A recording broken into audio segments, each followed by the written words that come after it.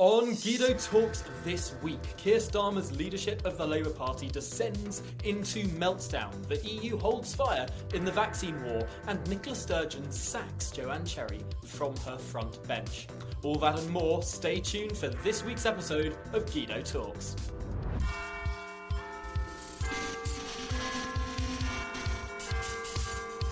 Hello and welcome to this week's episode of Guido Talks. My name's Tom Harwood, and once again I'm joined by founder and editor of Guido Talks, Paul Staines, and reporter Christian Calgie.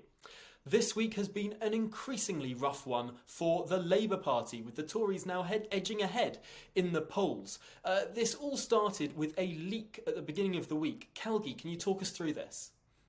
So on Tuesday night, The Guardian splashed with a big internal story from the Labour Party, which was that they've been doing focus groups, as all parties do, and had concluded that firstly Sir Keir has to get off the fence on issues, and that also the Labour Party has to realign itself with basic patriotic values that most people quietly hold in this country.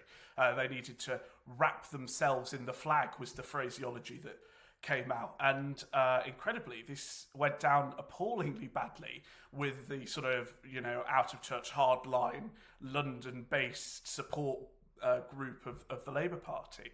And we had Clive Lewis MP and Richard Bergen and Owen Jones and Dawn Foster and the usual lot coming out against it. So the programme to make the Labour Party look more patriotic got off to a pretty poor start when that same morning we brought to light a video clip of Sir Keir boasting that he previously wanted to abolish the monarchy. Let's have a look at that clip. I also got made a Queen's Counsel, which is odd since I often used to propose the abolition of the monarchy. And this was all before PMQs, which itself was quite the event. What happened there, Tom? Well, what we saw was, once again, a little bit of a stutter and a breakdown from the leader of the Labour Party. Now, this would be forgiven for a lot of leaders of political parties who sort of style themselves on principle. But Keir Starmer has obviously decided to style his leadership on competence, not on principle. We've seen him U-turn and flip-flop quite a few times. So when he gets something in detail very, very wrong, that matters more. And what happened in his exchange with Boris Johnson this week across the dispatch boxes was that Boris said Keir Starmer had advocated us staying within the European Medicines Agency 4 times from the dispatch box, something that Keir Starmer curiously then stood up and denied, and fervently denied. Let's listen to his denial right now. And if it had listened to the right honourable gentleman, Mr Speaker, we would still be at the starting blocks because he wanted to stay in the European Medicines Agency, Mr Speaker, and said so 4 times from that dispatch box. Keir Starmer. Nonsense. Don't let the truth get in the way of a pre-prepared gag. Mr Speaker, the Prime Minister knows I've never said that from this dispatch box or anywhere else, but the truth escapes him. I've never said that from this dispatch box or anywhere else. But why would we want to be outside of the European Medicines Agency, which ensures all medicines in the EU are safe and effective? Let me give 3 without the details. The European Aviation Safety Agency, which deals with safety, the European Medicines Agency, and of course Europol, which I worked with for many years. These are the bits of the EU which we should be seeking to retain, not to throw away. As he reminded us in the earlier video, he is a Queen's Counsel and a very highly experienced barrister. That was not a great performance for the forensic cross-examiner of old. He's losing his confidence, he's losing his way, the party's losing the polls and worried that it's not going to make any progress in the May general elections. And I think it's looking quite shaky, and he's having probably the shakiest period of his leadership. And this loss of confidence really materialised. We reported shortly after the altercation at Prime Minister's Questions that a really shaken Keir Starmer ended up talking to Boris behind the Speaker's chair, wagging his finger, and according to some MPs, having a bit more of a Barney, a bit more of a scrap than would be particularly parliamentary. Now, this is clearly someone who is shaken, who should have been on top of the detail, and who wasn't. And that led to him to apologise and admit that or sort of go down a route that I'm not sure is all that believable, saying that he misheard something that Boris said. Let's have a look at that clip now. In Pen Pews yesterday, the Prime Minister was attacking me in relation to an issue. I misheard him and I got it wrong. And I think it's very important for politicians when they get it wrong to say, look, I got it wrong, it was a mistake, rather than to argue about it. So hands up, I was wrong about that, and that's why I said straight away, look, I'm wrong. And what happened afterwards? Oh, nothing. We had a discussion on the way out. But as I say, I was wrong about, I had misheard what the Prime Minister was putting to me. I was wrong about that. And as I say, hands up, wrong. Better to say that and just be straight about it. Now, that's a sort of non-apology apology. And it does seem that Starmer is falling into all of the politician-like traps that are being laid for him by the Prime Minister. Now, for those of you who pay attention to the Seen Elsewhere links on the side of the Guido Fawkes website, you might have noticed some really quite scathing editorials popping up in there from figures on the left against Keir Starmer's leadership. There was an Observer editorial over the weekend which said that Labour's opportunism in terms of trying to rejig the JCVI order of vaccines was wrong and anti-scientific. There was then a really scathing Stephen Bush column, a very well-respected Labour commentator, saying that actually Keir Starmer is losing the confidence of his party and losing the confidence of Westminster. This was an incredibly shaky week for the Labour Party, and you can really tell that because it's not people on the right saying it, it's people on the left saying this too. I mean, after the fiasco of Wednesday, Thursday morning, there were no Labour figures on any of the media round. There was no Labour spokesman on TV or on the airwaves. In fact, the only political opposition there was from Sinn Féin and Nicola Sturgeon, as usual.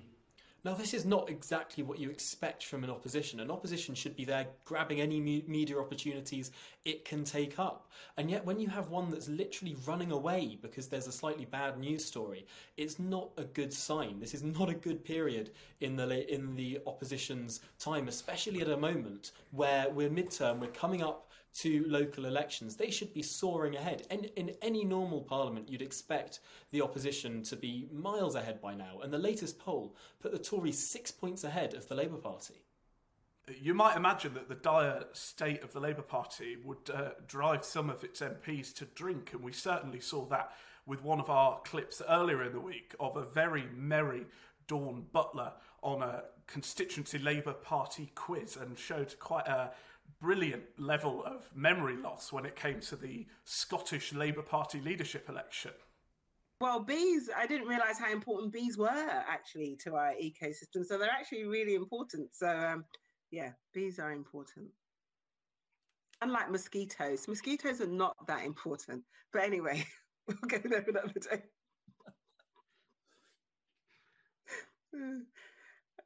Number 2. Name the 2 candidates standing to be Labour leader in Scotland. Before anyone got excited, Scotland. You're not recording this, are you, Luke? No, good. Okay, cool. To be honest, I couldn't remember their names even when I was sober. And I thought she came over as quite human, really. I mean... Oh, definitely. She looks like a great drinking buddy, and a lot of people assumed that we were in some way laying into her for getting drunk. I honestly don't know what else you do with your evenings at the moment. Particularly if you're 6 points behind in the poll. And Labour are far from the only party embroiled in chaos this week, as we saw the SNP somewhat fall apart with the sacking of Joanna Cherry. Joanna Cherry is certainly one of the most prominent Westminster MPs the party has, especially making a name for herself as a distinguished lawyer during the Brexit debates in 2019. She was sacked from the front bench this week on the dual sort of trial of the trans rights debate, which she is a very outspoken sort of women's rights activist and is against the party line on that. And she's pretty supportive of Alex Salmond, and that debate still rages on. So she was culled by Nicola Sturgeon, and that's left a lot of SNP members. But Christian, isn't she really getting the heave-ho because she's a threat to Nicola Sturgeon and she's a leadership rival? I don't think the trans issue is that motivating in the SNP generally. It was just an excuse to give it a heave-ho, wasn't it? Well, it's certainly noticeable that the only 3 SNP MPs who have not got spokesperson jobs in Westminster after the reshuffle are all Salmond loyalists, and so in a way they're all threats to Sturgeon's position. I think this is one of the most underreported stories that is rolling through Westminster and Holyrood right now, which is the SNP, which used to pride itself on being absolutely bulletproof in terms of unity. They would walk in lockstep, is now embroiled in the most vicious sort of civil war, where you have the leader and the former leader briefing against each other, 2 separate inquiries, one into the leader and one into the way her government has handled the sexual assault allegations of the former leader. And members of the party and elected representatives of the party digging in on either side of this, tearing chunks out of each other. This is a huge story, and I don't think it's being done justice in the wider press in Westminster. Last Friday's Guido Talks didn't cover the big news because it was recorded on Thursday, and that was when the European Commission went to war and lost. They were fighting over the vaccine situation. They were trying to bully Britain and AstraZeneca. They did this without telling the Irish or the British, and it went very badly. Not very often that you unite the DUP, Sinn Féin, the Taoiseach and the British Prime Minister all on the same side against the European Union. By the end of the day, they had reversed their position. And over the weekend, what came out was the whole AstraZeneca contract. They published it, but it turned out AstraZeneca had drafted it quite well, and the European Commission doesn't really have a right to jump in front of the queue. And the British had drafted their contract pretty rock solid, given they had financed to the tune of 300 million the whole development of the AstraZeneca vaccine. So we had contracts published that were redacted, and they made the schoolboy error of using PDFs, which is the Adobe format that you can unredact if you know what you're doing. And we do know what we're doing, so we revealed the content. The key excuse that the European Union has given for not rushing into the vaccines, they put it, was that they wanted the pharma companies to take on the liability. The pharma companies, not unreasonably, given they were working in an emergency, wanted the states, the individual states, to indemnify them for any problems. It turned out, when we got to read the contracts, that the European Union had totally given in to the pharma companies, and all 27 states have indemnified AstraZeneca in the event of any liabilities. So they delayed for no reason. Not a great result for the European Union. And this was all compounded on Monday morning when the boss of a further vaccine company popped up on the Today programme, a company that is actually headquartered in France, in Paris, to say that the UK has ordered another 40 million doses of their vaccine. Now, when asked by the Today programme how many doses the EU had ordered, they said 0. And then the follow-up question was the very important one, which means, now, if the EU wants to get these doses when they come available at the same time as the EU, as the UK, should they order now or should they order at the same time as the UK? And the boss of this company sort of sat there dumbfounded and said, yes, of course. If you order first, you are going to get the vaccines earlier. If you order later, we can't just magic up more vaccine. There is an entire supply process that takes time and effort and investment. And the EU, if they order later, are going to get the vaccine later. It's as simple as that. It's amazing it needed saying. On a lighter side of the EU facing news this week, we brought to light an incredible conference being held by von der Leyen's own European People's Party, being hosted by Donald Tusk. They're set to discuss fake vaccine news. This is, of course, the same von der Leyen who's cast doubts on the UK's safety measures when it comes to approving the vaccine. The same European Union that has briefed that our vaccine is ineffective when it certainly is not. We've had Macron claiming that the vaccine is ineffective the day after the Medicines Agency in Europe approved it for all ages. So it really is some brass neck from Europe. As one gone but not forgotten Donald might say to Donald Tusk, you are fake news. I mean, the most extraordinary thing here, of course, is that this is the party that is in government in most of the countries in Europe, and is led by the person at the top of this chain who has been disseminating this, like, far beyond the sort of fake news that President Trump was accused of spraying. Because this stuff, it's not the clear nonsense of, oh, drink bleach, which everyone sort of took with a pinch of salt, I think. This stuff is actually undermining the cause of vaccines, saying that an approved vaccine doesn't work. I mean, what kind of... the gall is extraordinary. Well, apparently Macron, France, has the most highest anti-vax sentiment in Europe, in fact, one of the highest in the world. So for a country that doesn't have much confidence in vaccines, for Macron to then come out and criticise a vaccine. Oh, and by the way, he'd like loads more of it, and he's fighting for that. It doesn't seem like a strategy. It seems like a panic, a political panic, that they're worried they're going to be punished by their electorates for all the delays and confusion. Now, on the domestic side of the European question, we saw Shadow Trade Secretary Emily Thornberry this week implode over the suggestion that the United Kingdom could join a global free trade area called the Comprehensive and Progressive Trans-Pacific Partnership. The response that Emily Thornberry gave to this was, we've just left, we've spent 4 years leaving a trade area only to join another one. What's the government doing? As if she didn't understand that the whole argument over the Leave campaign was not that we're against free trade, not that Brexiteers don't want to trade with other nations, but that the European Union is very clearly not a free trade area. And what better example is there than comparing the CPTPP with the EU? The CPTPP doesn't have a parliament, doesn't have a president, doesn't have a flag, doesn't want to have an army, doesn't prevent its members from signing trade deals with other countries around the world, doesn't charge its members an entry fee of billions of pounds every year, doesn't do any of the sort of trappings or attributes of statehood, doesn't try and have ambassadors sent to London to sit in the court of St James and represent it as if it's a country. That's the difference, Emily Thornberry. That's the difference between the CPTPP and the EU. That's why we wanted to leave the EU, and that's why Global Britain is entering into a new alliance of countries around the world to deliver on that message of free trade.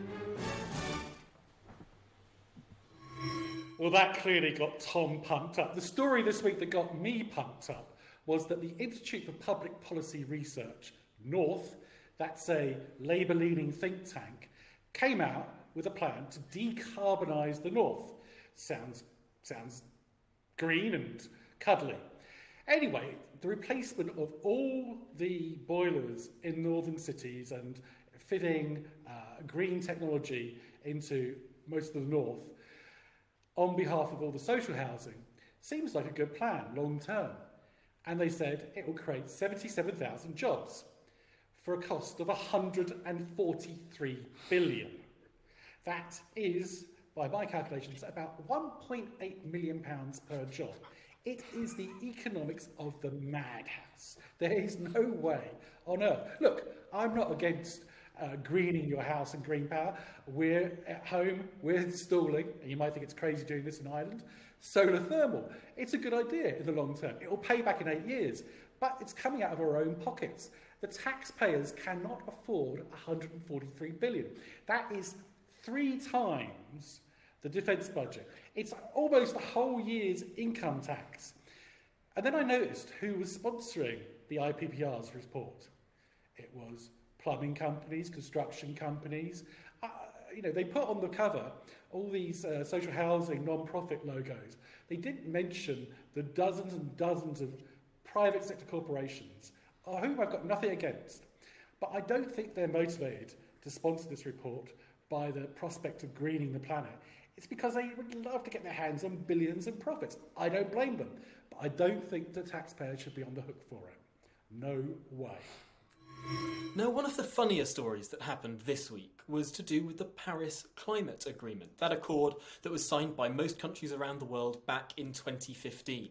It's intended to keep global warming below 2 degrees centigrade, and unfortunately for France, the country that hosted the great signing ceremony of this accord, France failed to keep up with its obligations over the last year. So it's had a massive fine slapped on it. In fact, France has had to pay €1 for every NGO that it has besmirched and failed to keep up its promises to. Now, this fine amounts to an enormous €4. France has genuinely, for breaching the terms of the Paris Accord, has had to pay only €4. Like, I mean, why did America need to leave this in the first place if that's the only problem? Isn't this the irony? Isn't this the irony that Trump withdrew America from the Accord, yet they stuck to the terms of the agreement? France went crazy and called America a rogue state, and then didn't stick to the terms of the agreement.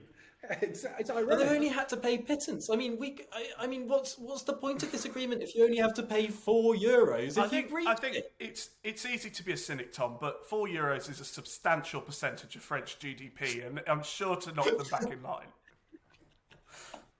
If the Donald had known it was only going to be €4, he wouldn't have cared. He'd have stuck in the deal, wouldn't he? Piers Corbyn has got himself arrested for what feels like the 100th time during this pandemic. This time for distributing leaflets comparing the vaccine with the Auschwitz death camp.